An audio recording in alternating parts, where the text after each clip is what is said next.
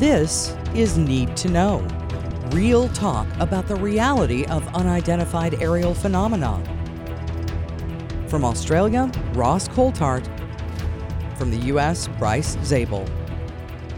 Hey everybody, welcome back to Need to Know, and you can stop sending us email now. We know we've been away for longer than we normally have, and we're back. It's 2023, and Ross and I are ready to rumble, and we've got some things to do today that sound pretty fun. We're going to be talking about that NDAA, the National Defense Authorization Act, that is passed and has some crazy teeth in it. We're going to be looking into that.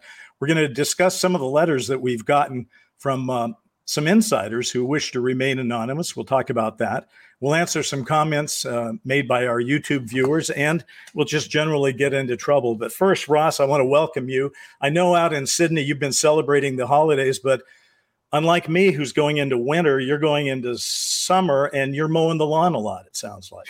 It's all gardening at the moment, Bryce. I'm enjoying, well, what's meant to be sunshine. It's actually pouring down with rain today, but we've had beautiful weather here until very recently. It's been absolutely divine. I had a gorgeous Christmas and New Year, and absolutely wonderful time with my family and friends. And now we're back with a vengeance for 2023.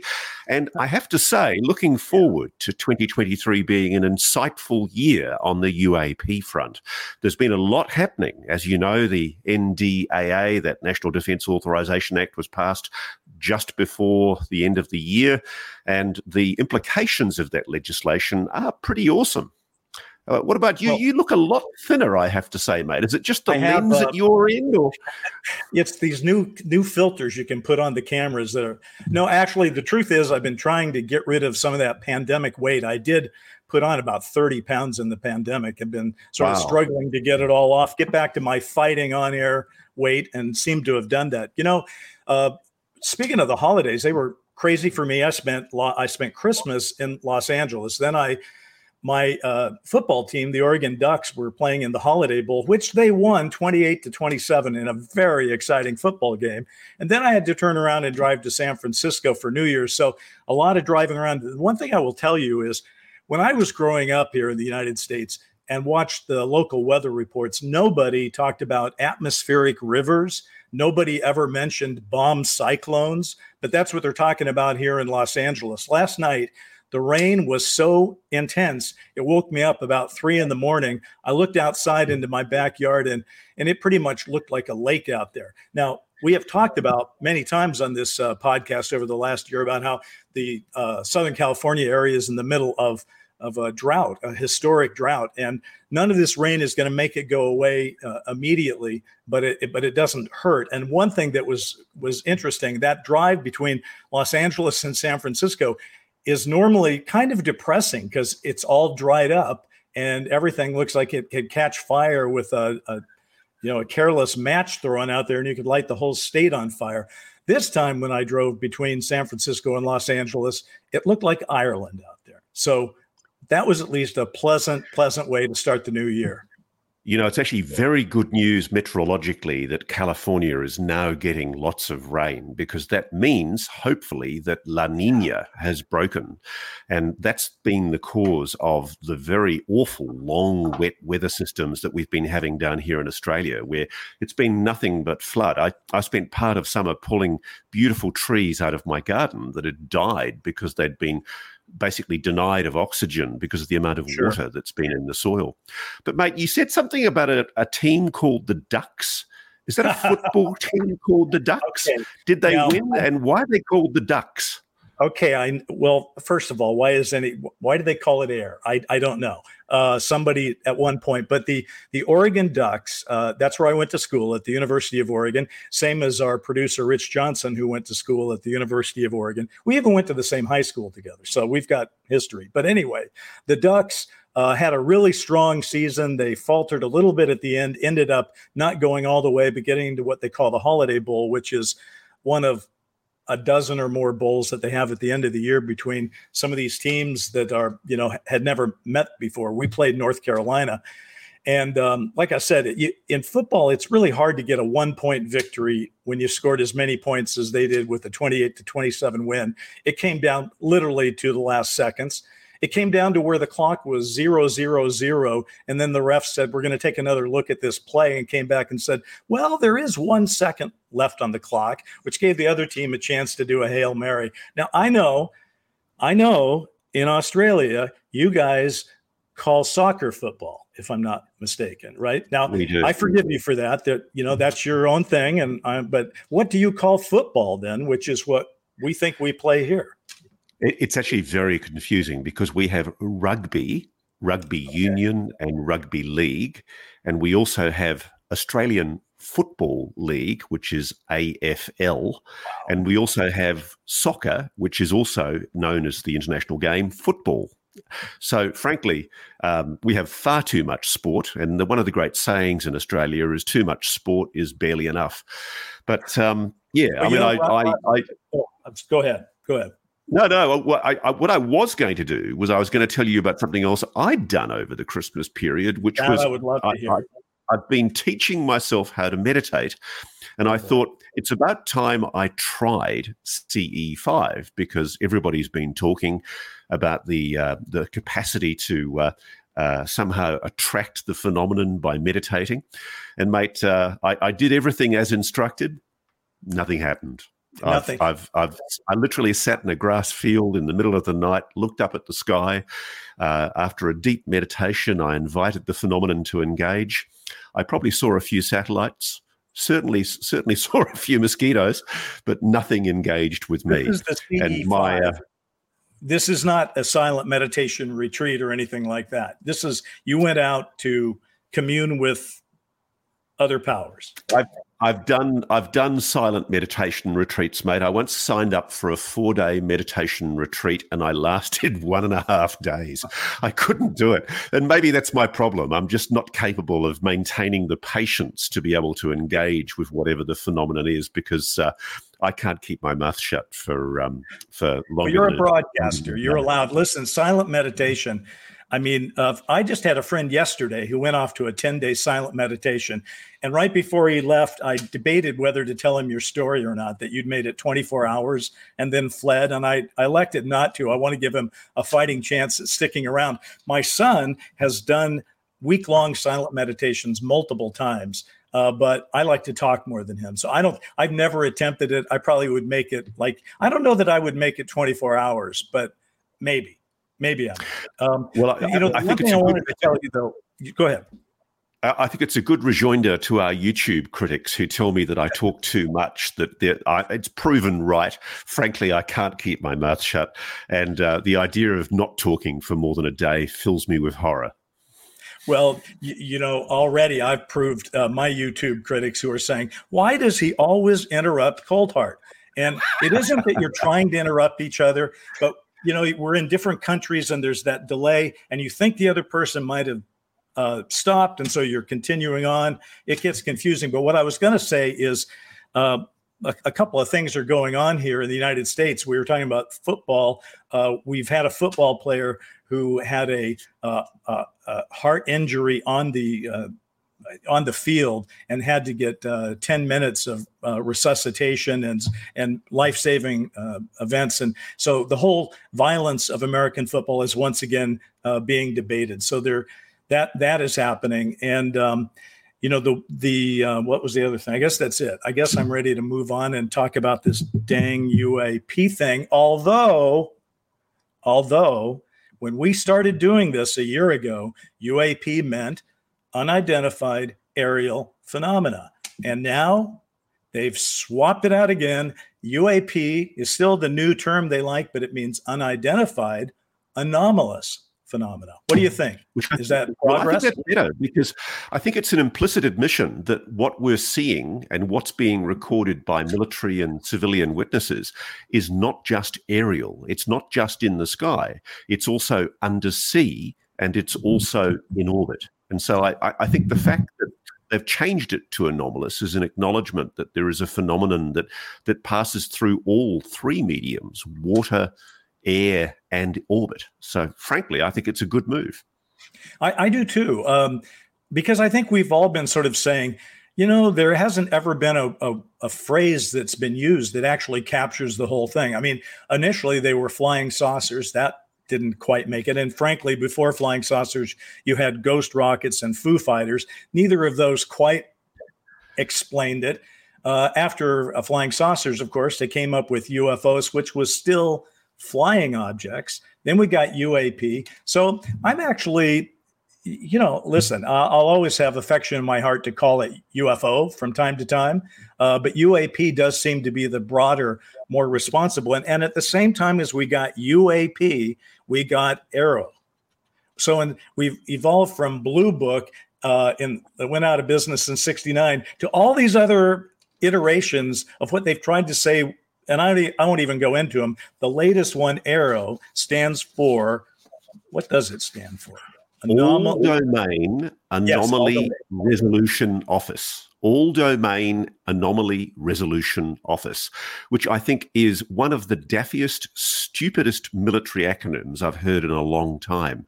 It's almost like it's designed to not talk about the subject matter that it's engaging with, UAPs.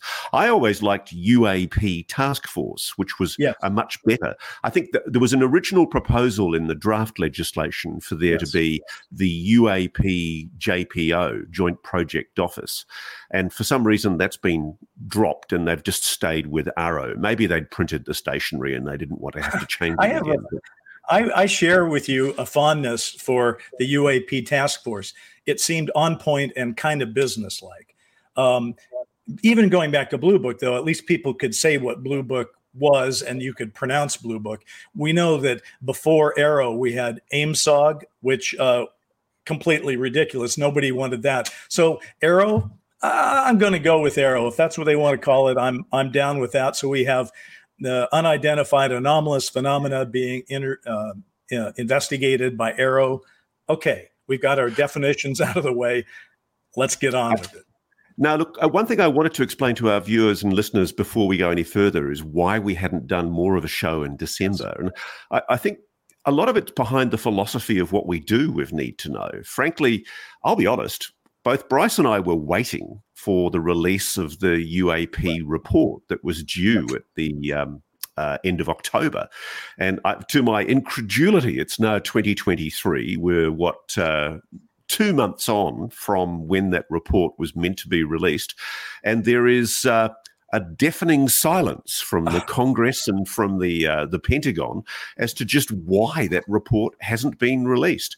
And I find it breathtaking. In my country, if a committee was obliged by law to reveal information in a public report by a specific date, and if it had failed to do so, it would be a news item. It would be a big event that there's been a failure to heed legislation.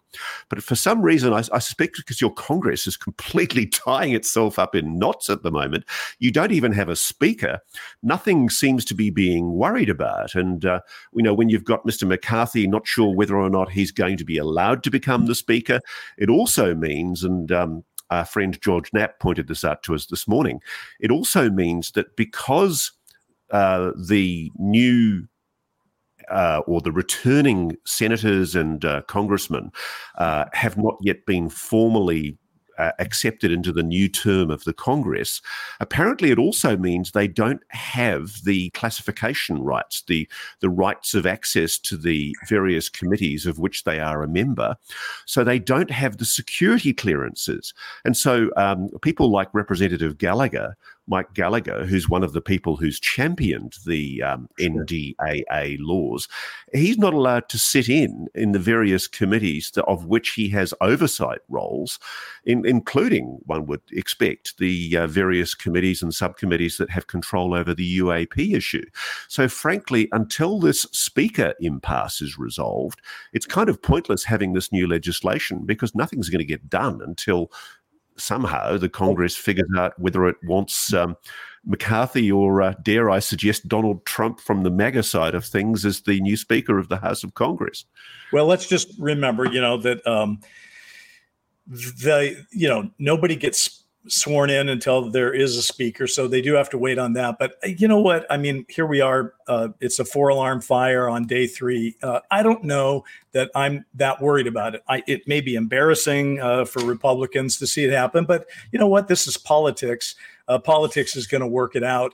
I think the bigger issue, of course, is that some of the people who I wish were being briefed on this UAP classified information were actually getting the briefings. But I guess I'm going to reserve judgment and hope that that happens sooner than later. There was one other reason, though, why, folks, we also only managed to output one Need to Know in December. And it's because we were invited by Coast to Coast with George Knapp to be his guests on one of his Sunday shows on December 17th. And we thought that was just too good of an opportunity to ignore, because December 17th rather, was the 5-year anniversary of the New York Times reporting. And it just seemed like an appropriate time. And we got to talk with George Knapp about what 2022 had brought and what 2023 may have in store for us. And for those of you who don't have access to Coast, we're sorry that you missed that. But we sometimes this thing can get a little overwhelming, just trying to meet the demands. I don't know about you, Ross. To be honest with you, once a week would put me in an early grave. I think once, maybe twice a month is about our speed. And to be honest with you, if you said, Bryce, damn it, let's just do it once a month, and you were powerful about it, I'd probably go along with you. Well, look, the other thing too is, I think we can be reasonably upfront about this, is that both of us aspire to make what we're doing as a TV series. And so we have been in negotiations and discussions with various parties about getting the money to do better budgeted investigations on the road. As you know, Bryce and I have done stories together with the support of Channel 7 Australia's 7 network, which I work with. And we've made a documentary back in July, August, where we travelled around the United States and did some reports from there. And we'd like to do more of that as a TV series. And that's the other thing that's been distracting us, is we've been working up a pitch deck for that to try and persuade people with money that the show is worthy of a broader audience, but more importantly, of more resources. It's kind of a dream of mine to get into the field to properly research some of these events and claims that are being made. I'll give you one example, Bryce. Just this morning, I tweeted about a sighting in Russia where the Russians have reported, the Russian military have acknowledged to Newsweek magazine, a reputable news magazine, that a, quote, UFO, a ball of some kind, was seen hovering in the sky over the city of Rostov, and that it was brought down by Russian fire. No explanation. No explanation given. Obviously, I think it's seen in the context of the Ukraine events, and maybe it'll turn out to just be a drone. But it was fascinating that it was being reported in the Russian press as a UFO, and that a magazine as reputable as Newsweek picked up on the UFO acronym and ran with it. And my first take when I heard that something was shot down over Russia was it was probably Ukraine that shot it down and not Russia. It really is. And I think that's one of the things that, we all have to take it with a grain of salt, because frankly, at the moment, the Russians are shooting at anything that moves over their sky. And I think the last thing that they would want to admit is that it was anything Ukrainian. So maybe they've used the term UFO to muddy the waters a bit. Or they're trying to get in the crash wreckage game fast. I just want to go back for one moment to what you were saying. Yes, it is true, folks. We have aspirations for this show to make it bigger, better, and even more watchable and all that. I remember when I ran for the chairmanship of the Television Academy, I wanted to get a bigger license fee for the Academy. And the reason I said we wanted a bigger license fee wasn't that I wanted to make the Academy rich, but I wanted the Academy to be able to, what we called then, dream bigger dreams. And that sums up what Ross and I are all about here. We would like to find someone who can help sponsor and fund the Need to Know show that we have, and expand it into a television format so there'd be a larger amount of funds available to do travel, to go after original interviews and stories, and frankly, to shoot some of these stories and get them edited and to you, much as we were able to do with when Channel 7 helped us out. So we're still looking actively for that while trying to keep this on the air. But it is true that we're looking for it. And then, frankly, Ross, I just got to ask you something. Do you ever suffer burnout, UFO burnout? I do. And in fact, just before Christmas, I think I have to admit that was the other thing I was feeling. I was so despondent about the failure by the Congress to push for the release of the October 31st due report on UAPs. And I'm also slightly depressed as well by the bitterness and nastiness that's emanating on social media around the UAP issue. It's quite extraordinary at the moment. The whole area of interest is consuming itself in a kind of a frenzy of backbiting and stabbing and backstabbing. And there's a lot of people who, I won't name names, but there's a lot of people who've done a double backflip with pipe and who previously have been avowed ufologists who've come out and are now sort of trying to grab numbers in their viewership or listenership by basically spouting debunker themes in their philosophy, but they're none too clever about it, and a lot of it is just personal attack. And the thing that I feel very, very strongly is that we're involved in an objective analysis here of a mystery. Nobody's saying it's little green men. Nobody's saying it's aliens. Indeed, some people are hinting that it might be aliens. But the interesting thing is that what we're doing is we're openly acknowledging that there is a phenomena that is a mystery that we're engaging with as humanity. And the military, the American government and other governments around the world are being more open about that. And here we are, and we're about to talk, of course, about the National Defence Authorization laws relating to unidentified anomalous phenomena, no longer aerial phenomena. It's a momentous time. And yet at this very moment, Twitter, social media and Facebook, it's sort of tearing itself apart with sniping and infighting between different UFO groups. And I'm trying to keep out of it. I'm keeping my head down. But there's a lot of nastiness out there. And I think it's essentially a frustration that people are feeling that there's not a lot happening very quickly. But if I can leave you with this thought, Bryce, I think that the momentous NDAA laws, the reason I think we should be giving them some emphasis is because I've been rewriting. One of the things I've been doing during the period at the holiday break over Christmas, New Year is I've been rewriting some of the chapters in the back end of my book, In Plain Sight, because we're doing a new edition of the book for the June, July summer period in the United States. And that process of just going through what's happened in the last 21 to 24 months since I finished my manuscript is quite extraordinary. There has been so much that has happened in the news that really I think has been overlooked because the pace has been so intense. And so I think one of the things we need to do is, yes, acknowledge the NDAA, but respond to the infighting and spiteful nastiness that's occurring on UAP Twitter and other social media, to the simple fact that there's a lot happening. There's been an enormous amount that's been very, very positive. Yeah, there is a lot happening. I'm not surprised that people fight on UFO Twitter or Twitter in general. That does happen, but it doesn't shock me anymore. And I try to not have too much of it aimed in my direction. Listen, congratulations on In Plain Sight being put out as an American edition this year. It's about damn time. I've tried to share your book and have with a number of people, but it's always a challenge, and it's going to be so much easier when it's here. And I look forward to seeing these new chapters you're writing, because you've got so much to update since the time the book actually came out. So congratulations on that. If I can just do a quick how I spent my Christmas vacation on top of you being locked in your office working on those other chapters.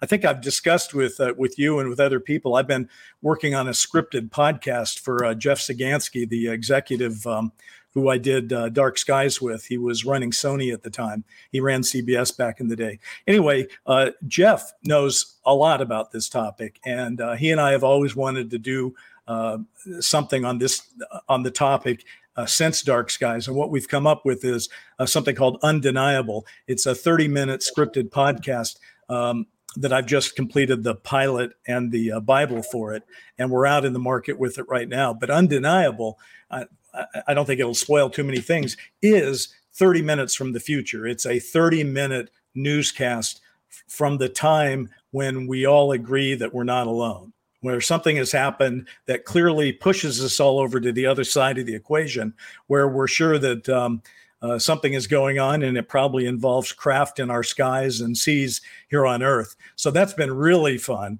It involves a lot of prognostication about the future, but I'm not afraid of that, because Richard Dolan and I did it when we wrote our book, AD After Disclosure. So literally, in addition to fighting with the grass that you did, you also got some chapters done, and I got this thing done while also fighting with our rainstorms here. So all is good. And I think, you know what, as they said about, I don't even want to quote, they used to say when Richard Nixon came back in his comeback, he was tan, rested, and ready. And I was about to say I was tan, rested, and ready, but first, I'm not tan, and I don't know how rested I am, but I am ready. I'm ready. Let's do this. Need to Know continues in a moment.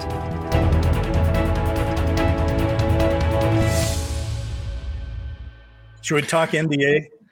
Let's talk NDAA. Yeah, I mean, I what's the best way to do this? Why don't I just read what I think is probably a minute of the most crucial subsection in this new legislation. So this is the section 1673, Unidentified Anomalous Phenomena Reporting Procedures. Subsection A, Mechanism for Authorised Reporting. 1. Establishment.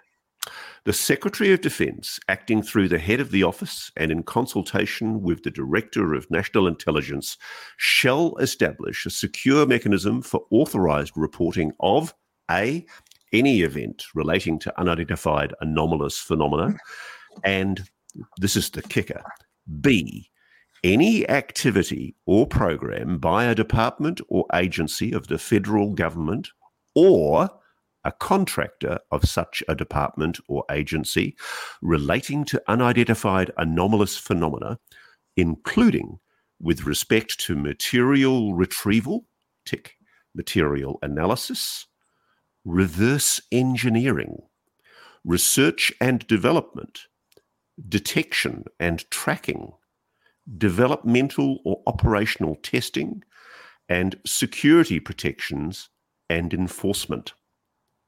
Now, before I go any further, Bryce, I really think that is just momentous legislation. I think well, first of all, I mean, think about what it's doing. At its core, the reason people are excited is it provides protection for potential whistleblowers. But what I think blows your mind and my mind, and I think people who are listening and have been involved in this topic for a while, you know, if you're going to start talking about reverse engineering and crashed craft, I suppose you might be talking about some Russian aircraft you picked up. But generally speaking, I think people who know are saying they're talking about the real deal here. And if we've come to this place where our Congress is preparing to offer whistleblowers protections to come forward to talk about alleged crash retrievals of craft that aren't from around here, then I think 2023 is teed up to be one of the biggest years ever. And the thing that also makes me quite positive is I know there's been a disturbing silence from the Congress, from the various senators and representatives who've championed the earlier subsections and drafts of this legislation.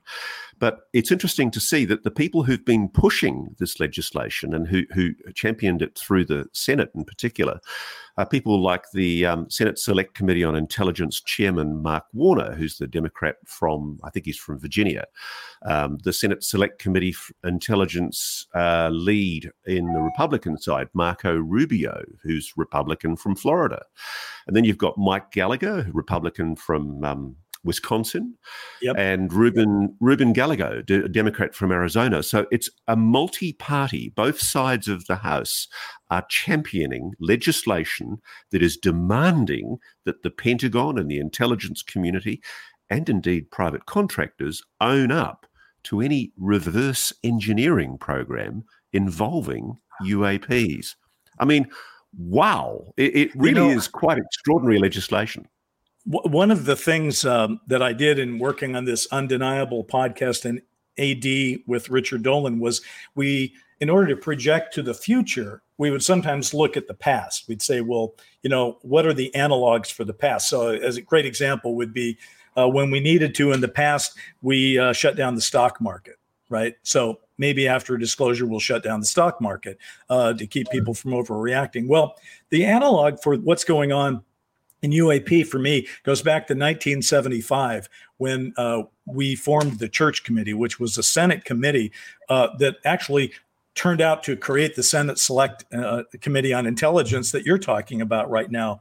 And that was one that was created to look into CIA and intelligence abuses. And they turned up some stuff that nobody saw coming when they started, such as Operation MK Ultra that involved drugging and torture of U.S. citizens. So I guess what I'm at least offering here is whatever they know right now, if you start to investigate and your committee starts pulling in witnesses, whether it's public or classified behind closed doors, either way, you start to build on the case. And you say, well, if we knew this, then maybe we should talk to so-and-so about it. And so for my money right now, I think 2023 might just pull in some surprise witnesses from these whistleblowers who might draw some credible observations. And some of them are likely to come forward and say, not only did I work on this reverse engineering, I can tell you who has the craft right now. Because remember, even Senator Harry Reid was public saying he thought Lockheed Martin had some craft that they were reverse engineering. So, I mean, the games have begun. They have. And it's very interesting because our friend George Knapp and Jeremy Corbell, they've both said that they're aware of whistleblowers who are either have already given evidence or who are about to come forward, who allegedly know the location of retrieved craft. And I mean, the amazing thing is you've got people with the eminence of Chris Mellon, former Assistant Secretary of State for Defense, Secretary of Defense. I mean, it's amazing to me that these people are talking quite openly about the possibility that these are non-human intelligence-derived technology. But, and there's always a but in legislation. You've got to read the fine print, and that's what I've been doing.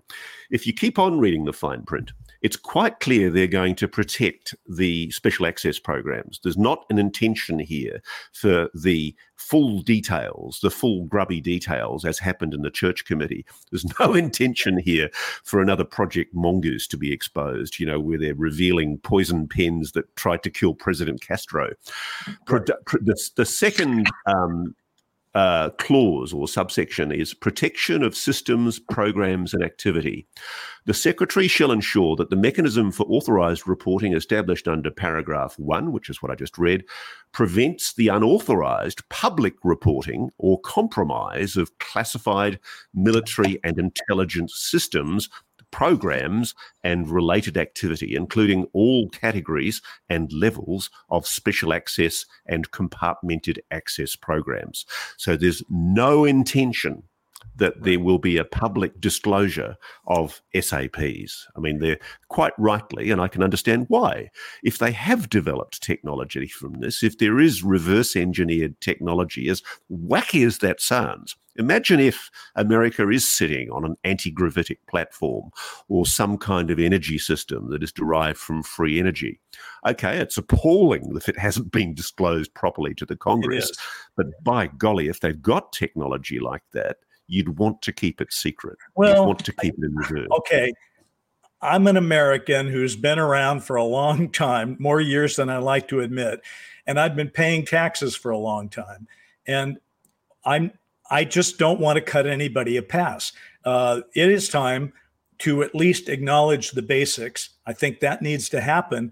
And so I don't, we can argue about classification, but to say we got to go through a few more years where we don't even admit to the basics really offends me. I just wanted to throw one quote out that came out of our friend Jeremy Corbell in this same interview. He said, because I just thought this was such a concise way to say it.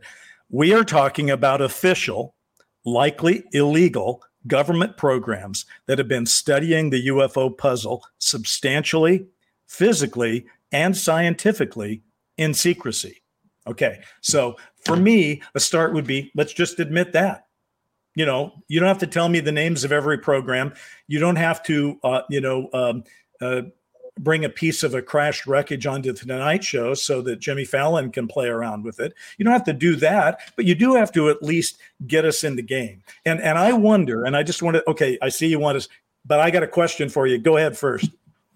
No, I look, and I know this is preaching to the converted, but the only point that I wanted to make to what you just said was, isn't it bloody ridiculous that we've got a situation where in black and white, in the congressional record, there is now a reference to back engineering programs, which may or may not be back engineering alien technology, and there is not a jot of interest from the mainstream media.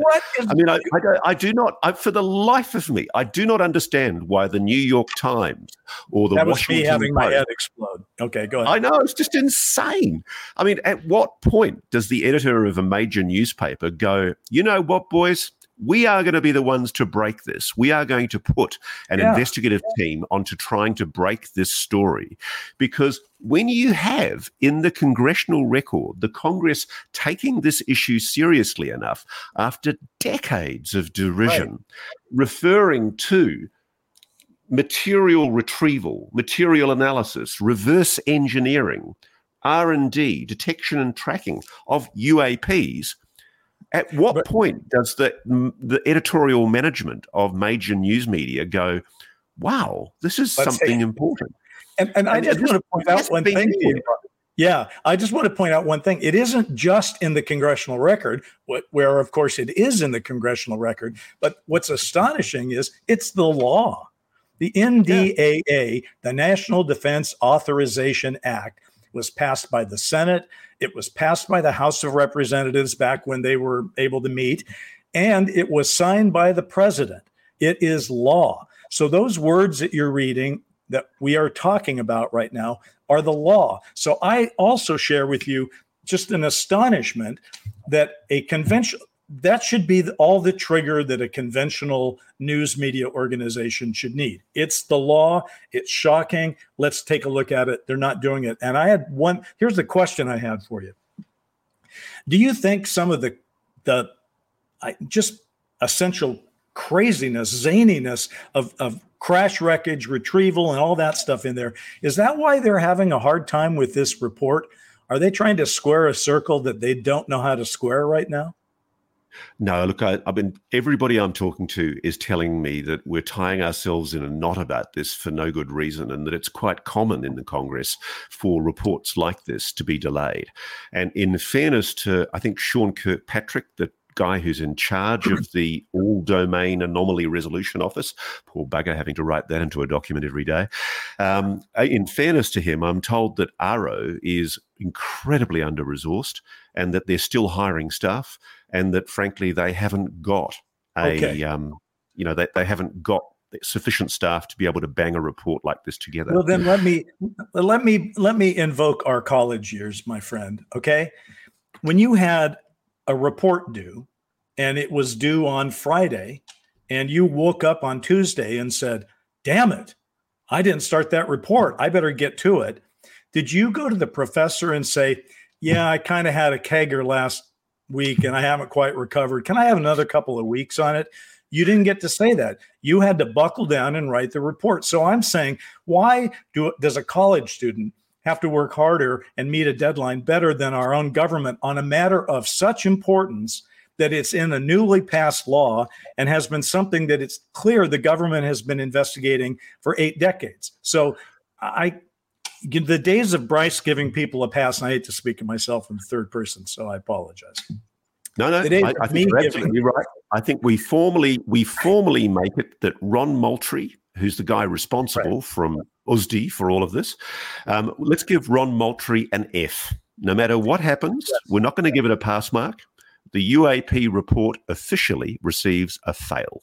It receives a fail. And by the way, on the topic, I agree with you very much. On the topic of Moultrie, as I understand it, in the reporting structure of this current NDAA, Moultrie is not the accountable person for reporting on this. It seems to me that it's Lloyd Austin, who's the Secretary of Defense, and it's Avril Haines, who is the Director of National Intelligence, which means Moultrie's been demoted a little bit.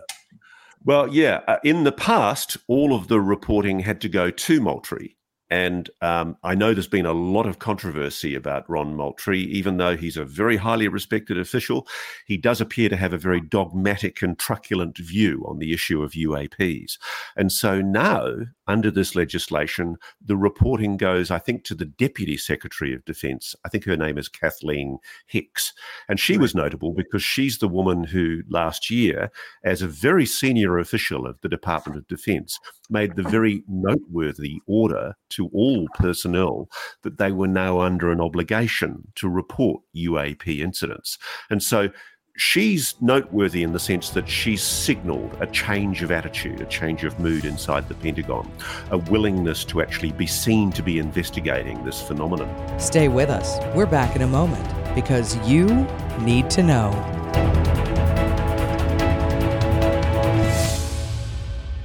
Just so you know, Bryce, it's not all good news in the NDAA. The lawyer in me has been looking at some of these clauses. There's a subsection called sharing of information, which requires, among other things, prompt sharing within the office. And it says that the Secretary of Defense shall ensure that the mechanism for authorised reporting provides for the sharing of an authorised disclosure to personnel and supporting analysts and scientists of the office. That's the office that will be doing this investigation work into UAPs, regardless of the classification of information contained in the disclosure or any non-disclosure agreements, unless the employees or contractors administering the mechanism under paragraph 3 conclude that the preponderance of information available regarding the disclosure indicates that the observed object and associated events and activities likely relate to a special access program or compartmented access program that, as of the date of the disclosure, has been explicitly and clearly reported to the Congressional Defense Committees or the Congressional Intelligence Committees and is documented as meeting those criteria. So I just have one question. Could you put that in English? And I don't care if it's Australian English. Just put it in something I can understand. There's an out there for, say there's a dastardly corporation or a dastardly section of the Defense Department. Let's say, the Air Force. Let's say the Air Force has got a secret group that's been hiding a retrieved flying saucer buried at the back of Edwards Air Force Base somewhere. So long as they can prove, or how does the wording go? So long as they conclude that the preponderance of information available indicates that it's been properly reported to the Congress. And I presume that means reported to the Gang of Eight, which is the most super sensitive secrets in the US, only have to be reported under waived, unacknowledged special access programs to the Gang of Eight, which includes the Speaker, the House Majority Leader, the House Minority Leader, and also in the Senate. So long as it's properly done that way, this legislation won't require it to be reported to the ARO. And that's a problem in my book, because I don't think we can trust these people to make the judgment on the preponderance of evidence that, I reckon we've complied, Joe. What do you reckon? I mean, we stuck it in an envelope and left it on the floor in the Senate Select Committee about 2 or 3 years ago. You know, I reckon we've fulfilled. I reckon we've fulfilled all of our obligations. But look, there are other obligations here that are quite good too, though, Bryce. There's a requirement that not later than 72 hours after it's been determined that an authorized disclosure relates to a restricted access activity, a special access program that has not been explicitly and clearly reported to the Congressional Defense Committees or the Congressional Intelligence Committees, the Secretary shall report such disclosure to such committees and the congressional leadership. So what they take away with one hand, they give balls with another. So I'm not quite sure what to think. You know, here's part of the problem. We're relying on that to 72 hours to be a real 72 hours. It would be a lot easier to believe that they were going to follow the 72-hour rule. If they'd followed the by October 31st rule, you're going to have a report out on UAP. So if they can miss one deadline, they can probably miss another. So that doesn't give me confidence. Something, though, that did strike me about Jeremy Corbell's interview, and I know Jeremy's a controversial guy, but he certainly has sources, and he's got opinions about what he's being told. And one of the things he said in that interview, he uses the phrase direct knowledge. So presumably when somebody has direct knowledge, they've talked to somebody who they think is a pretty solid source. Jeremy says he has direct knowledge that the process that we're talking about has already started. And he says multiple individuals have recently come forward on record about UFO exploitation programs and physical hardware. And he says he's also aware of specific UFO-related holding locations. So if these things are sort of working their way into the system, the thing about those things is they don't tend to easily work their way out of the system. It's harder to get them into the system before Congress. Now, I know Congress looks pretty dysfunctional right now, but the House is always more dysfunctional than the Senate. And we've got some senators who don't look like they're prepared to grant a pass to anybody on this thing. So maybe this year. So there is a bit of a question mark about this legislation, because one of the other things it does is it actually doesn't carry the original mechanisms of oversight that were independent of the Defence Department. Originally in the legislation, you were going to have the General Accounting Office, which is a fantastic government department, independent from all the other government departments, overseeing the propriety of the mechanisms to make sure that the UAP laws were properly heeded. And unfortunately, in the drafts that have come through and finally come through for approval in the Congress, it's kind of been put back to the department, to the Defence Department, to come up with the mechanism that will be put in place. And they only have to report in 6 months' time now, in the middle of this year. They have to report to the Congressional Defence Committees, the Congressional Intelligence Committees, a report detailing the mechanism for authorised reporting that has been established under the paragraph 1 that I read out earlier, which is the whopper paragraph that requires reporting on all of these UAP phenomena. So frankly, if they're not reporting for 6 months into this year, the mechanism that they plan to put in place to actually control how this reporting is done, if the Congress hasn't stipulated that in this legislation, there's going to be another delay in getting that legislation mechanism stipulated before the Congress, before it actually starts working properly. Now, I'm told it's too gloomy and pessimistic to say it like I read it here in the legislation. I'm told that in reality, already committees are hearing witnesses, that what Jeremy is saying is right. I've heard from my own sources that they've been approached to give evidence, and that there is already requests being made to witnesses to come forward to give evidence. That then brings into question the protections that are put in place to protect those witnesses, because you'll remember originally there was going to be a civil right where witnesses were basically given a protection. And that protection is in this legislation. There is a prohibition on reprisals. And it says that an employee of a department or an agency of the federal government or of a contractor, subcontractor, grantee, subgrantee, or personal services contractor of such a department of agent or agency who has authority to take or direct others to take, recommend or approve any personnel action shall not, with respect to such authority, take or fail to take or threaten to take or fail to take a personnel action, including the revocation or suspension of security clearances or termination or employment with respect to any individual as a reprisal for any authorized disclosure under this legislation. So there's a protection put in place nominally to protect the whistleblowers. But unfortunately, again, whereas in the draft legislation they had the oversight of the GAO to make sure that it was going to be properly regulated, it's up to now the Defence Secretary and the Director of National Intelligence, Avril Haines, to establish procedures. So the Congress has essentially buck passed the role of deciding what those procedures will be to basically the cat with the cream, the Pentagon. And I've got a problem with that. You know, it's not all good news, but I do love to hear you read bureaucratic language. There's just something about hearing it with an Australian accent that somehow gets in here and out there better. Listen, I've got good news and bad news for us. The bad news is we're out of time. The good news is we have so much stuff we didn't get to that we start out with a leg ahead on the next one. So, folks, we'll probably be back in 2 weeks instead of longer.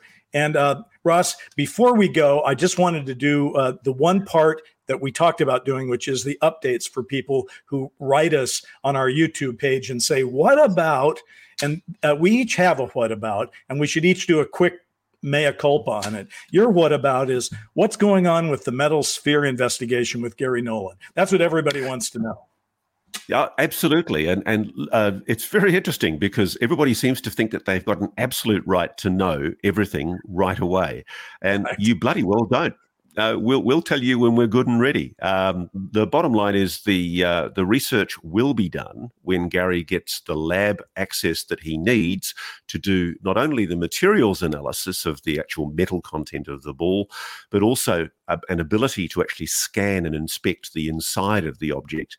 And what's complicated the issue, and Gary's spoken about this publicly, you'll find this on my Twitter feed if you look, is that we're now aware of as many as 6 or 7 of these objects, that there are people willing for these things to be scientifically tested and investigated.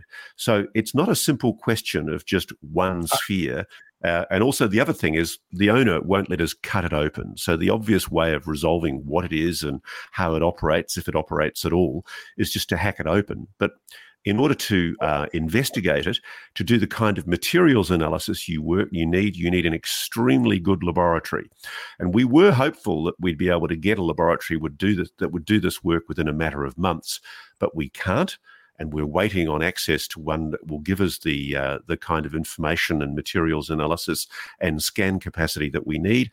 And if and when we get that, we will definitely report on it. Let me do a follow-up then. If of those 6 or 7 other bets balls that come to light, one of those owners said, yeah, I don't give a damn. Cut the damn thing open. Would you cut it open? Oh, damn right we would. But then there's a question of whether or not the laboratory because there's a legal liability here because we don't know what's inside these things. Well, I'm afraid that if you cut it open, you're going to blow up Stanford. That's I know. Well, there is that issue. And I mean, frankly, you can't be frivolous about this because, we don't know what's inside. It might have some kind of power source that is possibly radioactive. We don't know. So let's just say to our audience that it's being looked into. We haven't forgotten about it. You're on it. Gary Nolan's on it. Progress is moving ahead at its own rate. Yeah. And look, to the tinfoil hat crazies who think that there's some kind of cover-up, crazy cover-up going on, there ain't. It's follow the maxim that I've always followed as a journalist. Always assume a screw-up before a cover-up. Now, Ross, you're assuming all of us who like to wear a tinfoil hat are crazy. Now, some of us like to wear a tinfoil hat because it's a style choice, right? And no, mate, I've got to throw one back at you on the updates. Yeah, okay. You'll remember in our documentary that we made with Channel 7 Australia, you told the incredible story, or in fact, your very, very good friend told an incredible story of the 2 Navy intelligence officers, and one of them drew a formula on a paper and said sound, light, and frequency, the secrets of the universe. Right. And what happened to that formula? Well, here's many people. I mean, most questions on that particular documentary seem to come around this.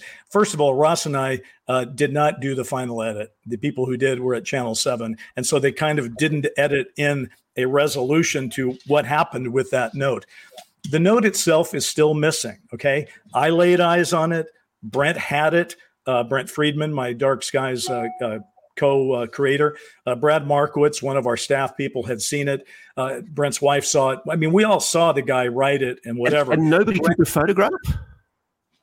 This is 1996, and we did not have cell phones in our pockets. So no, it's the ubiquity of cell phones these days that makes us think there must have been a photograph. Absolutely. I mean, and I say that with, I'm not happy that I don't have it. The reason this thing escalated anyway is I said to Brent last year, damn it, man, you've had it for 25 years. I need to see it because I want to write about it. I want to show it to Ross. I want to show it to some other people. And Brent thought it had been in his, that he had put it in a lockbox. And it wasn't there. Now, we don't think anyone took that. We think that in his moving from one behind the scenes, in his moving, it got put in another box. He's looking for it. We hope to find it. I just know that this guy said it and we all saw it and we thought he was credible. And in the same way that you're going to follow it up, I'm still on it. I hope to find it someday. Brent and I are looking for it. When we find it, I will hold it up to that camera and show it to everybody. Because I think we should emphasize nobody wants that bloody formula more than you and I. I'm just dying. And I feel sorry that we didn't have it. I feel bad that we didn't put in our show why we didn't have it. But now you know, and it's time for us to move on. So listen, we're back on the boards. It's 2023. We're making some noise again, and I hope that we continue to do it. It's been I would have to say that 2022 was really an education for me because I had to bring my game up to sit here on camera with someone like yourself who has done so much incredible investigative recent work. And it's really helped me a lot. And I'm beginning to see this whole issue in ways that I never did before. So hopefully we'll be able to talk a lot more about that this year. I think it's a fitting closer for us, Bryce, to make reference to the fact, because we've been getting one of the other queries I wanted to follow up with you was on your Dark Skies series, because a lot of people have heard about your Dark Skies series and they don't know where to watch it. Sure. And it did strike me in conjunction with mentioning your Dark Skies series, which I think is one of the best fictional explainers of the possible conspiracy that's gone on behind the scenes here. I wanted to leave with asking you, do you think that sometimes with fiction, what you've been doing in Hollywood through your work as a screenwriter and producer, do you think sometimes with fiction, it's an easier and better way to explore the possible or likely conspiracies that have gone on behind the UAP subject than it is to try and investigate it through proper, objective, non-fictional, rigorous scientific inquiry? That's a tough one because I've lived on both sides of the equation as a reporter myself and then as a creator of TV series. Look, my preference would be the journalistic solution. I would rather journalistic knowledge come out, be debated about where it came from and subjected to investigation. On the other hand, I think that it is true during this cover-up that we've lived through for the last 80 years. Many truths have been floated as fiction. And that was actually something that we did at Dark Skies. We started, the entire premise of the show was the truth had to be told under the cover of fiction. And so possibly the longer answer to your question, I think, is that sometimes it does have to happen. I'm certainly doing it now with the Undeniable Project and some of the other things that I'm working on. We certainly did it with Dark Skies. And, one thing I'd like to put out there is that this is probably a whole show that we should probably pick one of those dates in the very near future and do a deep dive on Dark Skies, because there's so many things I haven't actually been able to talk to people about, and I know they're very interested in it. So I'd like to maybe we can turn I remember we had one episode where I interviewed you about In Plain Sight. Maybe we'll do one where you and I talk Dark Skies for a while. Mate, one thing you haven't told me there is where can people watch Dark Skies if they want to watch it? That's okay. You can't stream it right now. It's not streaming anywhere. It isn't because it's suppressed, I don't think. I think it's because it's in the 4:3 ratio as opposed to 16:9. And so possibly some streamers would need it, rescanned or something. But there is a way to see it. There's a beautiful DVD set put out for Dark Skies. It's called Dark Skies: the Declassified Series. Remember, though, and you can get it for a good price. I don't make any money from it, so I can pitch it. You can get it from Amazon and the usual suspects. Just remember one thing. I did a TV series for Dark Skies on NBC in 1996 and 1997. That's the DVD set I'm talking about. In 2013, Harvey Weinstein made a movie called Dark Skies. That's not my movie. I didn't do that. So I'm asking people to go. I know it would have to be Harvey Weinstein, wouldn't it? So anyway, Dark Skies, the Declassified Series.